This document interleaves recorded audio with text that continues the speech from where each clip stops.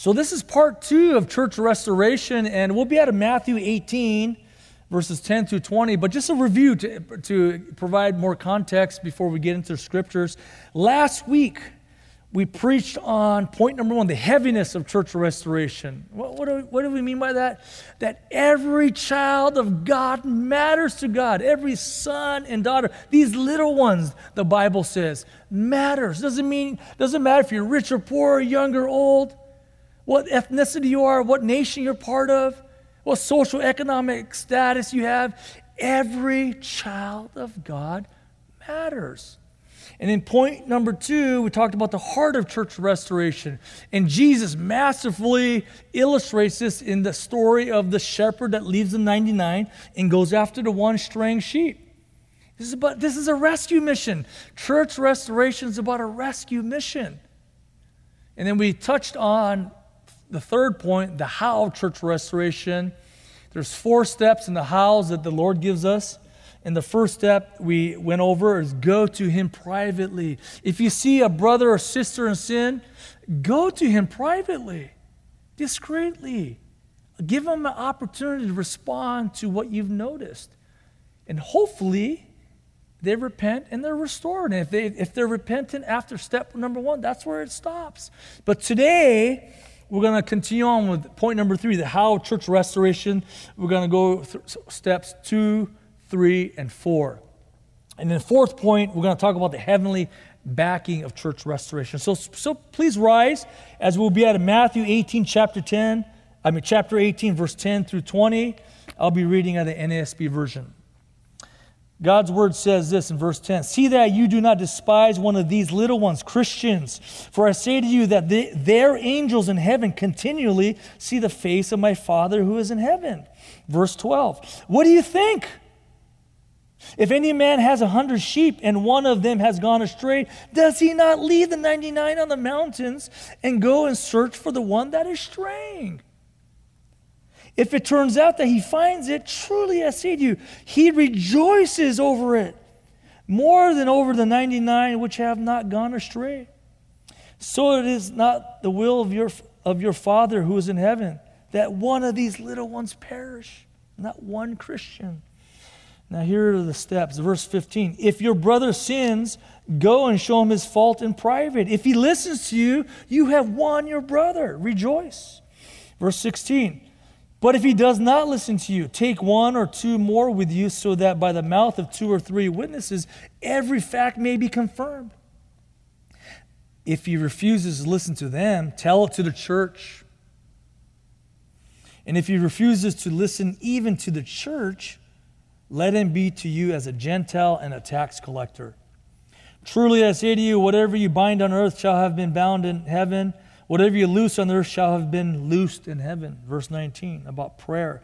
"Again I say to you that if 2 of you agree on earth about anything that they may ask, it shall be done for them by my Father who is in heaven.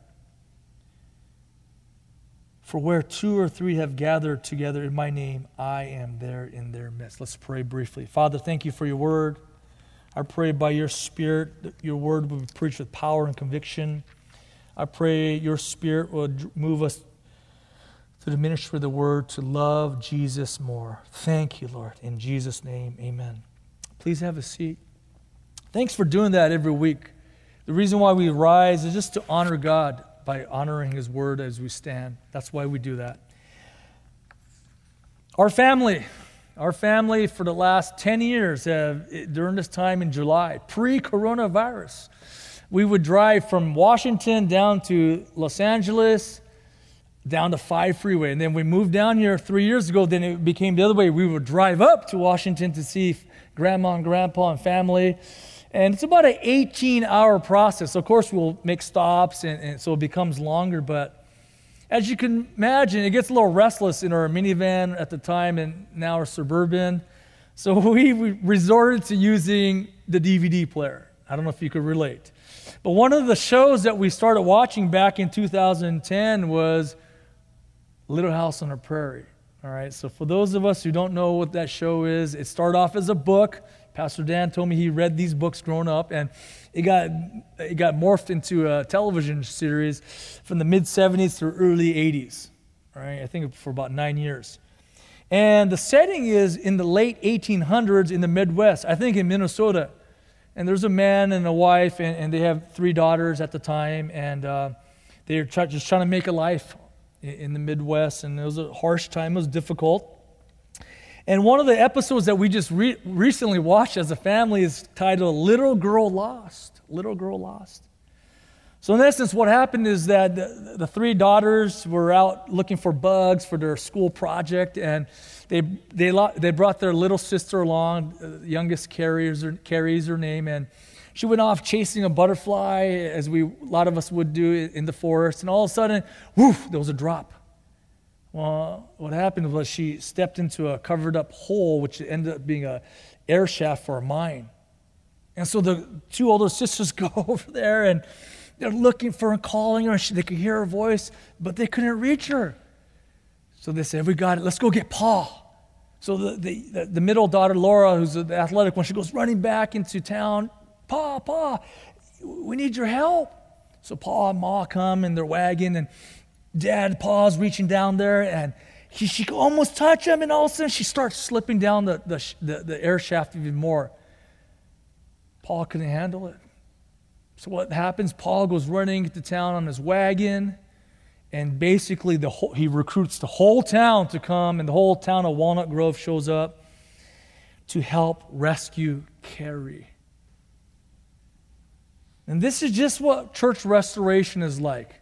Hopefully we can handle it one-on-one, and most of the cases are handled there. But this may be a bigger situation where more than one brother or sister could handle. You may need to bring in more reinforcements and get more backing. And so for the first point, we're going to talk about the how of church restoration. You're going to see how God gives us church backing on how to help rescue one of our sinning brothers or sisters. So point number 1 is the how church restoration, but we're going to focus in on step number 2. Step number 1, just to review, is you go to them privately, one-on-one. Step number 2 starts off here in verse 16 of Matthew 18. "But if he does not listen to you," that one, all right, that's step 1, "take 1 or 2 more with you, so that by the mouth of 2 or 3 witnesses, every fact may be confirmed." Bible says Jesus, the head of the church, gives us specific instructions. If they don't listen to you, obviously you give them, there's a series of time that goes by. This is not an immediate next day sort of thing. After prayer, after giving several appeals, say, "No, I think I'm in over my head. I think I need more help. I need more church backing." Then you bring in 1 or 2 more with you. And the circle just got wider in helping on this rescue mission. I need more backing. You acknowledge it.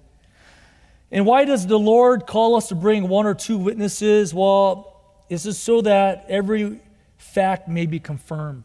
This is a quote out of Deuteronomy 19:15, and basically this describes the primary legal statutes of the Old Testament.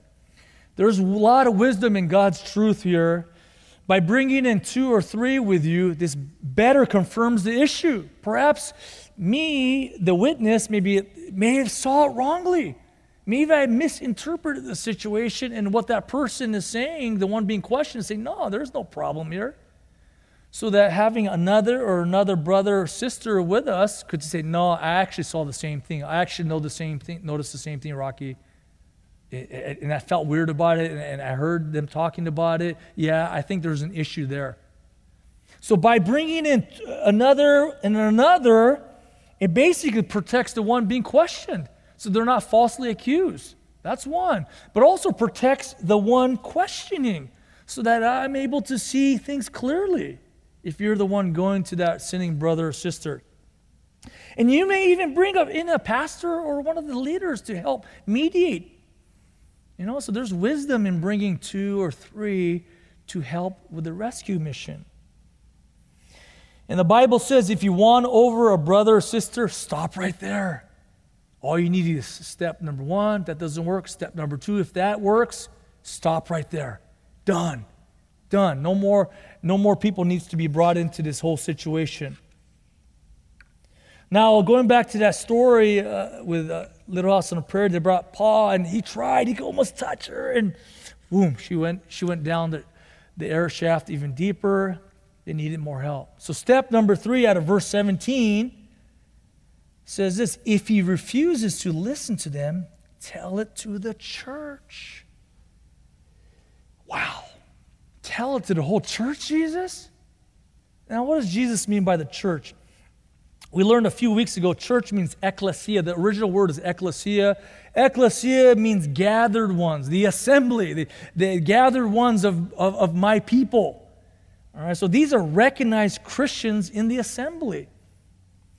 And last week, we had an exciting time during our congregational meeting. We had about 5 or so who were brought into church membership. And that was great. That was encouraging and exciting. And I just have a conviction, along with our leaders, that we need to continue to elevate what it means to be a church member here at Evergreen SGV. Here's an example. My wife and I, we became members before we moved up to Washington over 10 years ago. And when we moved up to Washington, we joined our church. And in essence, we didn't have to revoke our church membership to Evergreen. But we were gone for over 7-8 years. But we were still members of Evergreen. And so when we came back, we didn't have to reapply. We were already members. Well, the issue there is, what does it mean to be a member if I'm not even around, right? And so what does it mean to be a member of Evergreen SGV? And we're in the process of elevating this. Pastor Dan is teaching on this. We're talking about it as a pastoral leadership team. In essence, if you're a member at Evergreen SGV, you're a recognized, baptized believer. Meaning, we recognize that, yes, you're actually one of these little ones. You're a brother or sister in the Lord. And also, to confirm that even further, you've undergone believer's baptism. What is believer's baptism? That means that someone who's a true believer in Christ is baptized in the water to affirm and to his commitment, his or her commitment to the Lord. And you've either been baptized here at Evergreen SGV. I remember being baptized at Rio Hondo Pool. And if you've joined us recently and perhaps you've been baptized at your old church, that's great, as long as you've been baptized under a faithful church. Second thing that church members at Evergreen have is that you embrace and affirm our statement of faith. We went through a process with these candidates, and we went over, this is our statement of faith. Do you believe this? Do you affirm this? These are the core doctrines of Orthodox Christianity. Do you affirm these things and agree to these things? And also, church members agree that discipleship is the central theme of the church. We're going to learn this in a few weeks in Matthew 28, how discipleship is the absolute central theme of any faithful church. What is discipleship? You're bringing people to Christ. We're actively involved in evangelism. We're sharing the gospel so people can come to a saving relationship with Christ. But also, discipleship is edification. We're trying to edify, build up one another to become more like Christ. That's what discipleship is. Church members also agree upon the covenant of membership. And one of the points that this document has is that all members accept biblical discipline. Exactly what we're talking about, church restoration. Meaning, yes, I'm signing up to be a member. Yes, I know I am eligible for church discipline or church restoration. Meaning, I want you, church family, to watch over my soul so I don't go off the proverbial spiritual cliff. This is what church members desire. Therefore, church members should be in relationship with one another. True, we're a bigger church, so we're not able to know each other as intimately, but are we actively involved in intimate relationships within the body of Christ at Evergreen SGV so that we're known and that we know others? Church members also affirm their commitment to the church family, meaning when the new members were signed up last week, they're basically saying, I am committed to Evergreen SUV. I'm committed to my time, my energy, my spiritual gift, my resources to invest into the church family here at Evergreen SUV. And also, conversely, the church family is saying, hey, we affirm you, we embrace you, we are committed to you as well. We'll help you in your spiritual journey. So ultimately, church members are eligible for the ultimate soul care. We care about you so much that we'll go through these steps to care for your soul. We got everyone's back. We're watching each other. And this is why church membership is so important. And if you're thinking about becoming a member, I would encourage you, if this is your church family, really pray and take seriously, do I want to be a church member here? And do it. We would love that. We would love to come alongside you and to help you grow as a Christian. This is why we're here. This is exactly why we're here. Now, step number 3 says, tell it to the church. Why is that necessary, right? You may be thinking, what? You're going to tell someone's sin issue to the entire church membership? What? Why is that even necessary? I mean, this is perhaps countercultural to how many of us think. But our Lord clearly says, tell it to the church, verse 17. Well, let me tell you why. Let me go back to the story with Carrie falling into the mine. The entire town showed up. All of Walnut Grove showed up. And some of the people had different things to offer. For example, one of the people of Walnut Grove offered supplies, ropes and shovels and lanterns. It got dark as they got into this rescue mission. And then also, not only that, manpower was needed. So many people to dig. I'm talking feet and tonnage of dirt that were digging and digging. They needed men to continue to keep digging. Leadership showed up, and this is how you dig into a mine. This is what you do from keeping the tunnel from collapsing. So there's expertise that was given.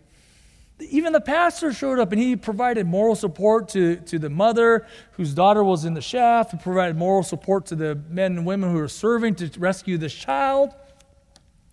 And even an engineer showed up, and he's the one who had knowledge of the mine shaft, and he knew how to get to her before the whole thing caved in on itself. Just like this situation, when we tell it to the church, we pool the entire church membership with all the gifts, all the relational currency. Perhaps somebody in the church has a special connection, relationship to that person. They're able to speak to them in a unique way. We're gathering more prayer support. The whole church could be coming along together to pray for this brother or sister who's lost.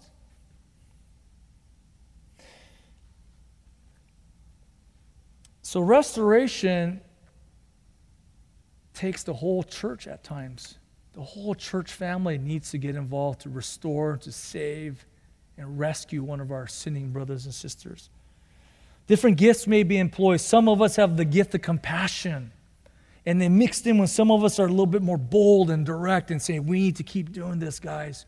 This is important. So you mix all that together and you have the more of Christ coming after this person. Think about what I just said. Whenever the church family is able to pool all its giftings and personality and resources, you have a fuller picture of Jesus Christ, the head of the church, coming after that person. This is why you tell it to the church. And this is what happens now. This is what happens in step number 3, and hopefully that's it.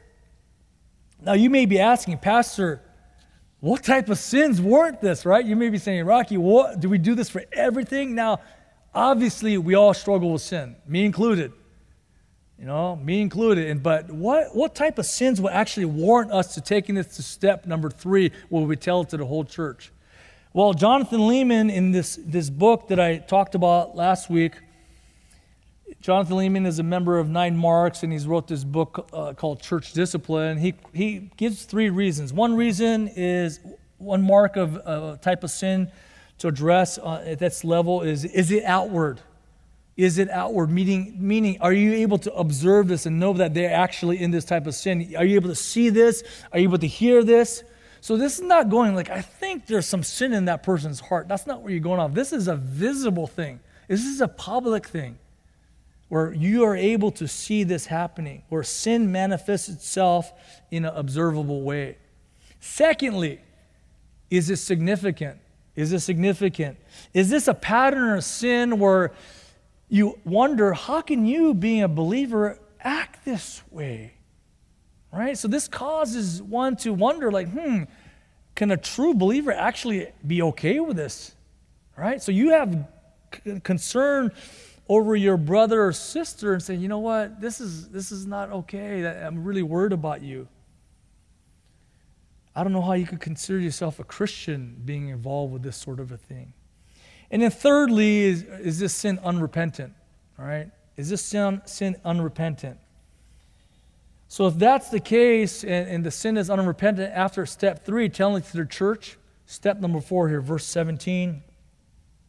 And if he refuses to listen even to the church, this is Jesus' word now, the head of the church, let him be to you as a Gentile and a tax collector. Let him be to you as a Gentile and a tax collector. Now keep in mind, this is in the Jewish context.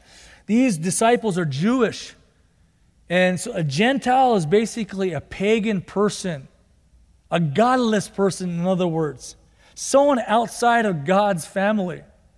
And a tax collector during that time was basically a known sinner. A tax collector worked for Rome, and tax collectors were known for cheating his fellow Jewish brothers and sisters by charging them more. They're dishonest. A tax collector is synonymous with a recognized or known sinner. So a pagan, a godless person, and a tax collector, an open, outward sinner, meant basically this is a non-believer. Treat him as a non-believer.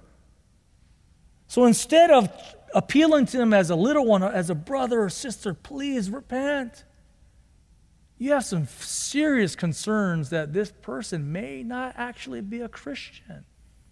This one may be a tare. This one may be a goat instead of a sheep. So instead of treating him like brother or sister, you treat him like a friend. What do I mean by that? You start looking to evangelize this person. You start ministering the gospel for salvation.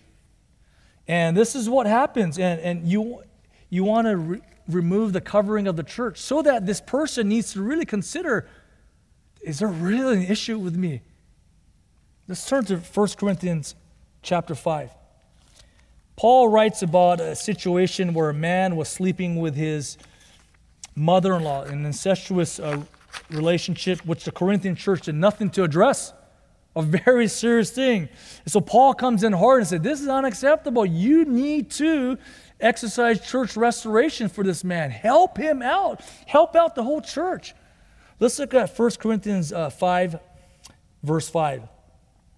I have decided to deliver such a one to Satan for the destruction of his flesh. Why, Paul? Why to this extreme measure? So that his spirit may be saved in the day of the Lord Jesus. So that this person will not experience spiritual shipwreck. Paul says to hand them over to Satan. Hand them over, meaning this is what the culmination of church discipline ends up in, is basically excommunication. Not in the way of the Roman Catholics, where people were excommunicated, they're no longer able to take communion, which they believe was a means of salvation. We don't believe that. That's not what the Bible teaches. But now we remove them from the covering of the church. Hand them over to Satan. In essence, the church family is saying, it's not business as usual, friend. You really need to consider. This is so important that we're willing to do this for you. So what are the things that would happen when you hand them over to Satan? One, they're not allowed to take communion. Why is that, Pastor? Isn't that harsh? Well, communion is for recognized believers in the church. That's why every month, next Lord's Day, I'll say, make sure you're taking communion in a worthy manner. Communion is for the Christian. So if the church family is starting to question someone's genuine salvation, they're not allowed to take communion. You should not be taking communion if you're in this situation. Number 2, those who've been handed over to Satan are not allowed to serve in any official capacity here at Evergreen SGV. Why is that? Well, we don't want to confuse the one that's being disciplined.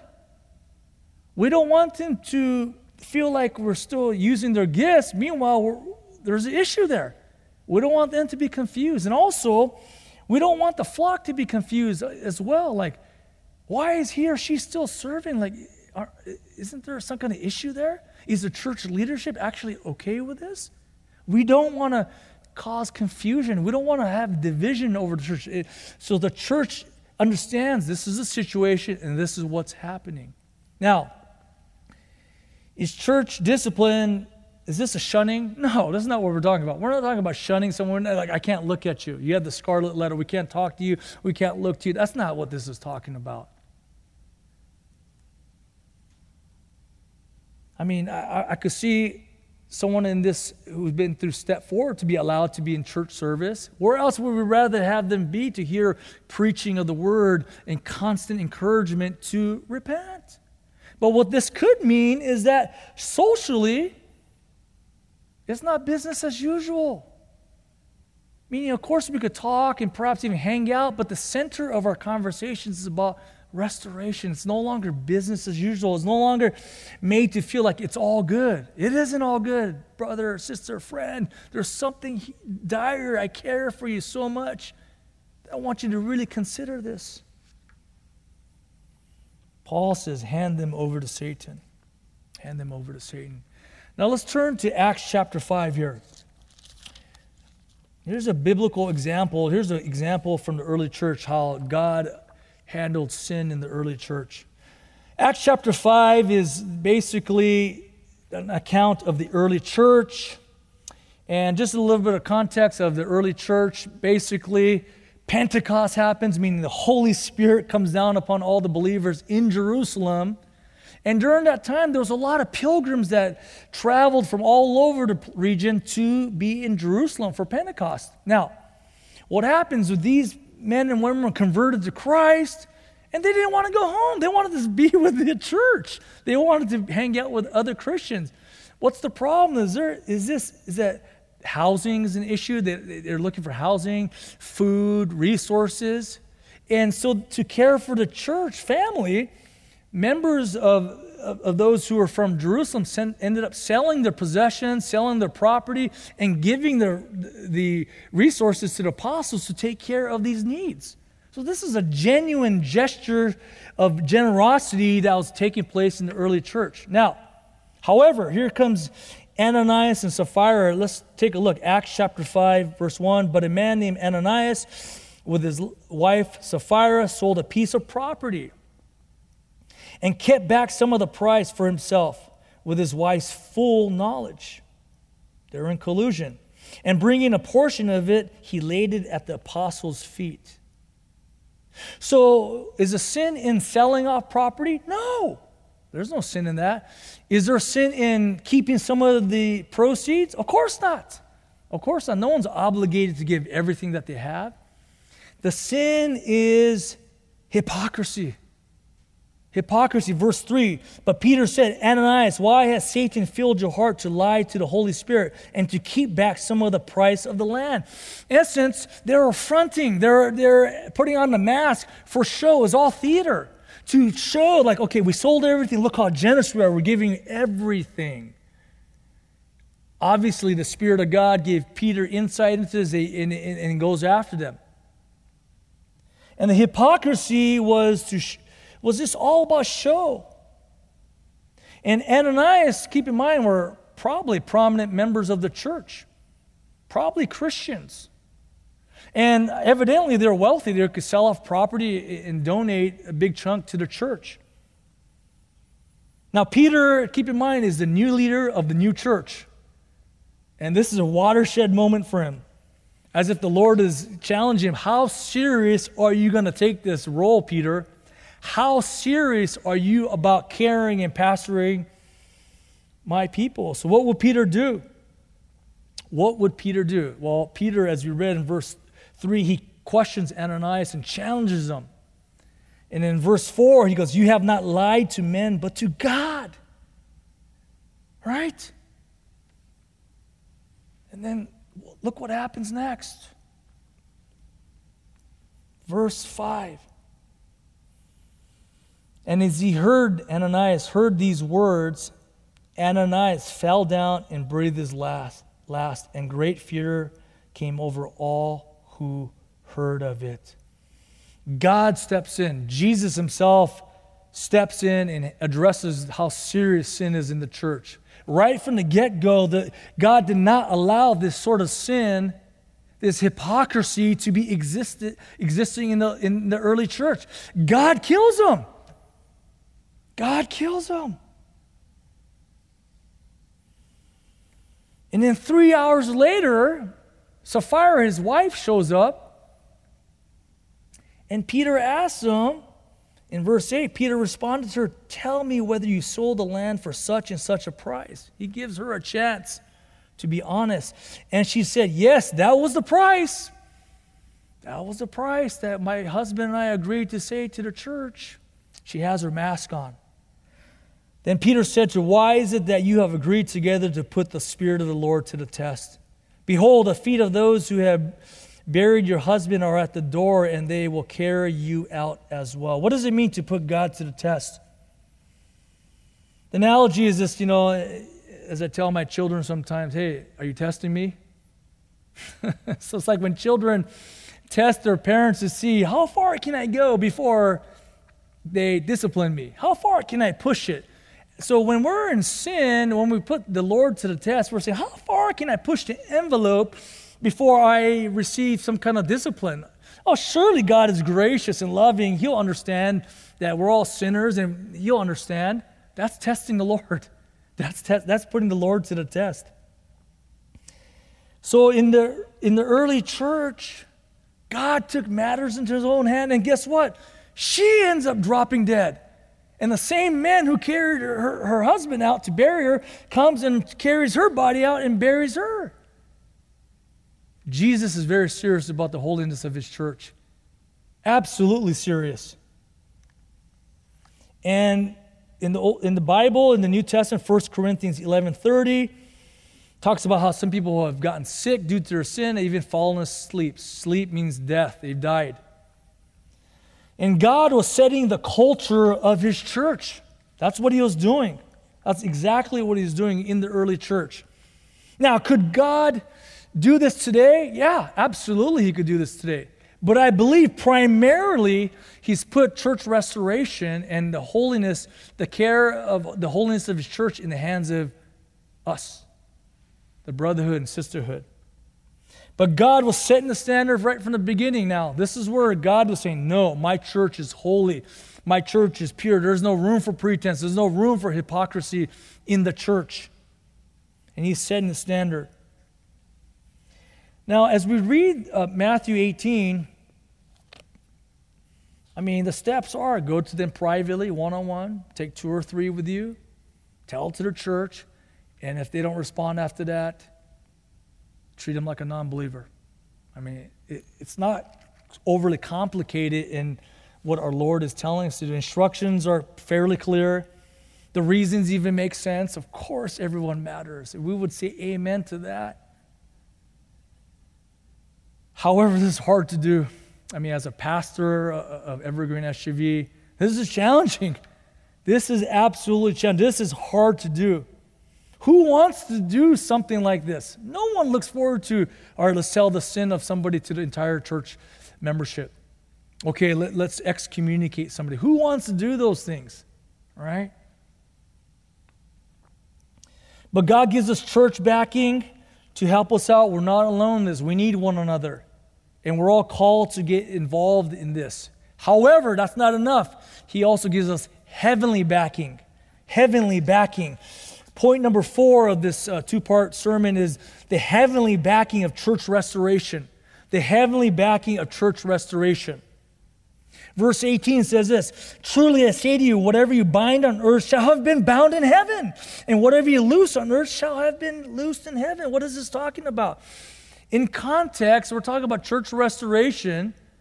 Jesus is talking about, basically, if you are able to declare someone restored or unrestored, heaven is in agreement with you. Basically, you're declaring by going through the steps that our Lord prescribes to take in restoring somebody what heaven's already decided. We're able to tell the people where they're at based on the authority of Scripture. And heaven is also saying this is a very worthy and necessary thing. Jesus adds this quote, which he added in chapter 16 of Matthew, to basically say you're in harmony with heaven when you actually go after sinning brothers and sisters. This is the heart of God. All we're called to do is to follow the prescribed orders of the head of the church. There it is, clearly in the Scriptures. Now, verse 19 here may be familiar to many of us. This is a prayer passage. And it says, again, I say to you that if two of you agree on earth about anything that they may ask, it shall be done for them by my Father who is in heaven. This is a prayer passage. When two or three agree, meaning we are able to confirm the issue, and two or three are fervently praying for the restoration of somebody. God hears those prayers, the Bible says. We're backed by the power of prayer. And this word agree here in verse 19, in the original language is symphoneo. Symphoneo, in essence, means we're in harmony with one another. With other brothers, there's agreement with other brothers and sisters. We're in concert with one another. This is not a solo mission. That means that there's agreement. Yes, we need to pray fervently for restoration. Intercessory prayer and restoration go hand in hand. For brothers and sisters, we could do steps 1, 2, 3, and 4 perfectly. Even our hearts could be right. We're doing it lovingly, tenderly. We have the heart of compassion. We want to restore this sinning brother or sister. We want to rescue them. All that could be good, but at the end of the day, it's only by the power of the Holy Spirit where anyone is restored like this. We need heaven's backing for any restoration to take place. It goes beyond just the church. We need the power of the Holy Spirit to come down from heaven and to restore any sinning brother or sister. This is absolutely paramount. That's why this prayer verse is here. Right after restoration, Jesus is talking about you need to be praying as a group for restoration. That's why as we pray for the nations, this is why it's powerful to be able to pray for with one another. But in church restoration, we're called to pray to our Lord to restore our sinning brother or sister. Now, although the desired result is restoration, we all want this. We desire this. But the actual goal is to be faithful. Simply be faithful to follow the steps lovingly. Be faithful to pray. At the end of the day, it's up to God, the good shepherd, Jesus himself, to restore any lost sheep. It's just like evangelism. Whenever you share the gospel, the goal is to be faithful in evangelizing the lost. You share the gospel clearly, plainly, the whole gospel. There's no partial gospel. And trust God, please do what you will with this one. Please save this one. Evangelism, be faithful. Church restoration, simply be faithful. Steps 1, 2, 3, and 4. Now let's take a look at the church here in Acts chapter 5. Let's go back to Acts 5. What happened to the church? Let's take a look at what happened. What happened to the church when they took holiness seriously? Verse 11, chapter 5, Acts 5. This is what happened, brothers and sisters. This is exactly what happened. The Bible records this for all of us to know. Verse 11 of chapter 5 of Acts. And great fear came over the whole church and over all who heard of these things. Every member of the church feared God more. They respected God more. They revered God more. They were in awe of God more. And those who heard what happened, did you hear about what happened to Ananias and Sapphira? What? I thought they're solid members of the church. They dropped dead. They lied to God. They were lying to the leaders, and God took them out. What? In our context, did you hear about what the church leaders did? They announced so-and-so sin to the entire church. What? This created a sense of awe and respect for Jesus Christ, the head of the church. And this word church right here is the first time church is used in the book of Acts. The church was being refined. The ecclesia, the gathering of God's people, were being refined, where they're looking at Jesus with greater respect and honor and awe. When this happens, what happens is that people are more fearful of sinning against God. Against God. 1 Timothy 5:20 says this, so that the rest will be fearful of sinning. There's a purifying effect that happens when these sort of things are happening, when holiness is elevated. 1 Corinthians 5:6 talks about a little leaven or a little yeast leavens or leavens the whole lump.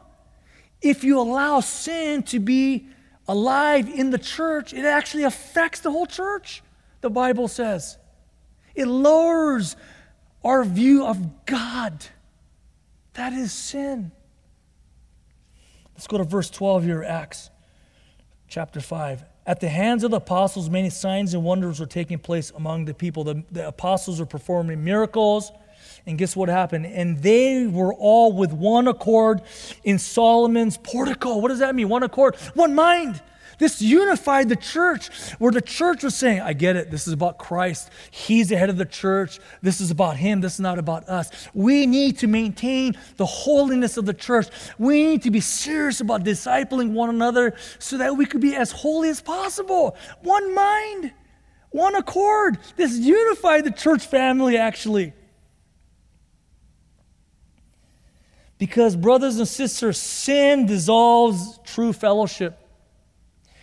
Discord happens when the leadership do not take sin seriously. When the pastors, when the church leaders do not take sin seriously, there's discord. People are bewildered, like, what? I guess this is not real. I guess we're just kind of playing church. This is not the actual church. That's why every staff member, every pastor, every lay leader, every board member is committed to the holiness of the church, starting with our own lives. Starting with our own lives and making sure we maintain the holiness of the church here at Evergreen SGV. Let's look at verse 13 here of Acts chapter 5. But none of the rest dared to associate with them. What does that mean? That means that the watching world feared the church. They did not want to get involved. Man, people are dying over there. I'm not going to join that church. I don't want to join that sect. I'm not going to join this thing called Christianity. I don't want to die. Verse 13 finishes off. However, the people held them in high esteem. They respected the church. They absolutely respected the church. And they may not like the church, but they respected the church. As Christians, our goal is not to be liked by the world. Our goal is not to be accepted by the world. Our goal is to be faithful to Christ.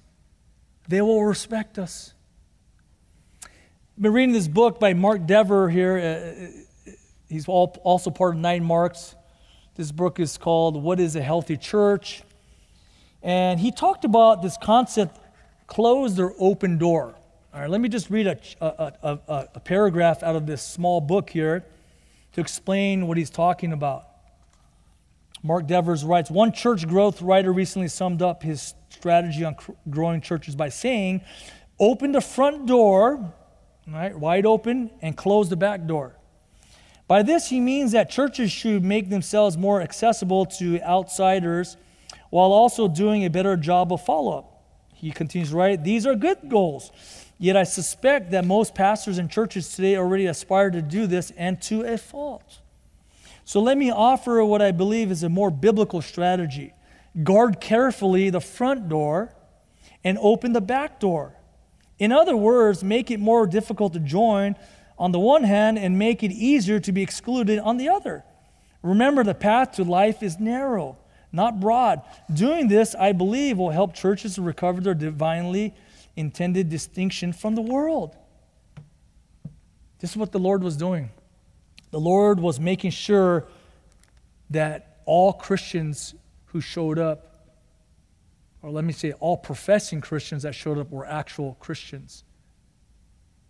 And those who needed to go, the Lord removed. The Lord can remove actual believers from earth to keep sinning believers from doing damage to the church and to Jesus' mission. Let's finish off here in Acts 5:14. Look what happened here. Jesus was building his church. It says this, and all the more believers in the Lord, multitudes of men and women were constantly added to their number. Jesus is building his church. These are legitimate brothers and sisters who wanted this, who seen a genuineness in the brotherhood and sisterhood. They say they believe in the Lord Jesus Christ, and they're living it. There's a holiness to their lives. There is no hypocrisy. See, when we take the holiness of the church seriously, you repel those who love their sin. You repel those who love their sin, meaning darkness hates the light. But conversely, that door is a lot more narrow, but you also attract those who love Christ, those who want to pursue holiness. When the world can see that we love Christ so much and we love each other so much that we're able to do this for one another, there's something uncanny about that. There's something distinct about that, brothers and sisters. We're not supposed to look like the world. We're not supposed to be collecting non-believers in this church family. We're called to call the children of God forward. I'm just going to finish up here. Let's go back to Matthew 18. I have this question before as we close up here. Do we want Jesus to show up in a powerful and profound way here at Evergreen SGV? Do you? Of course we do. Of course we do. Let's read Matthew 18:20. Let's see what the Lord says. For where 2 or 3 have gathered together in my name, praying for restoration, praying for the holiness of the church, I am there in their midst. Do you want Christ, the head of the church, to show up in a powerful, tangible way? Let's be about church restoration. Let's be fervently praying for the holiness of his church. Let's be fervently praying for the restoration of sinning brothers and sisters.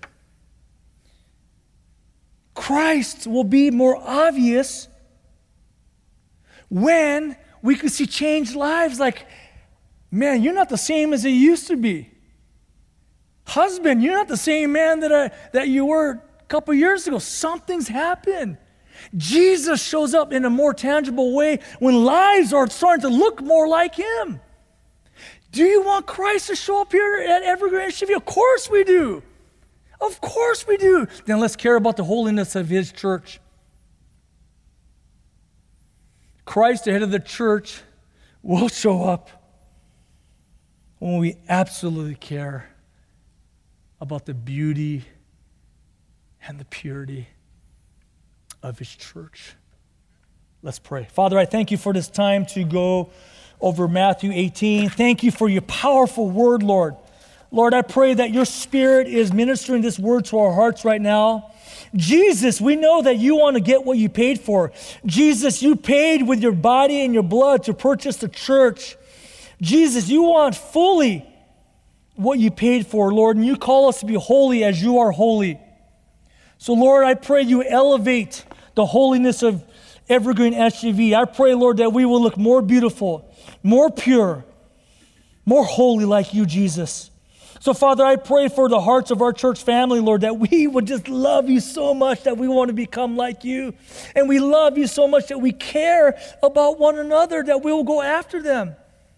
We'll go on this rescue mission that you've deployed us on. So, Jesus, show up with power, Lord. Just like you did in Acts.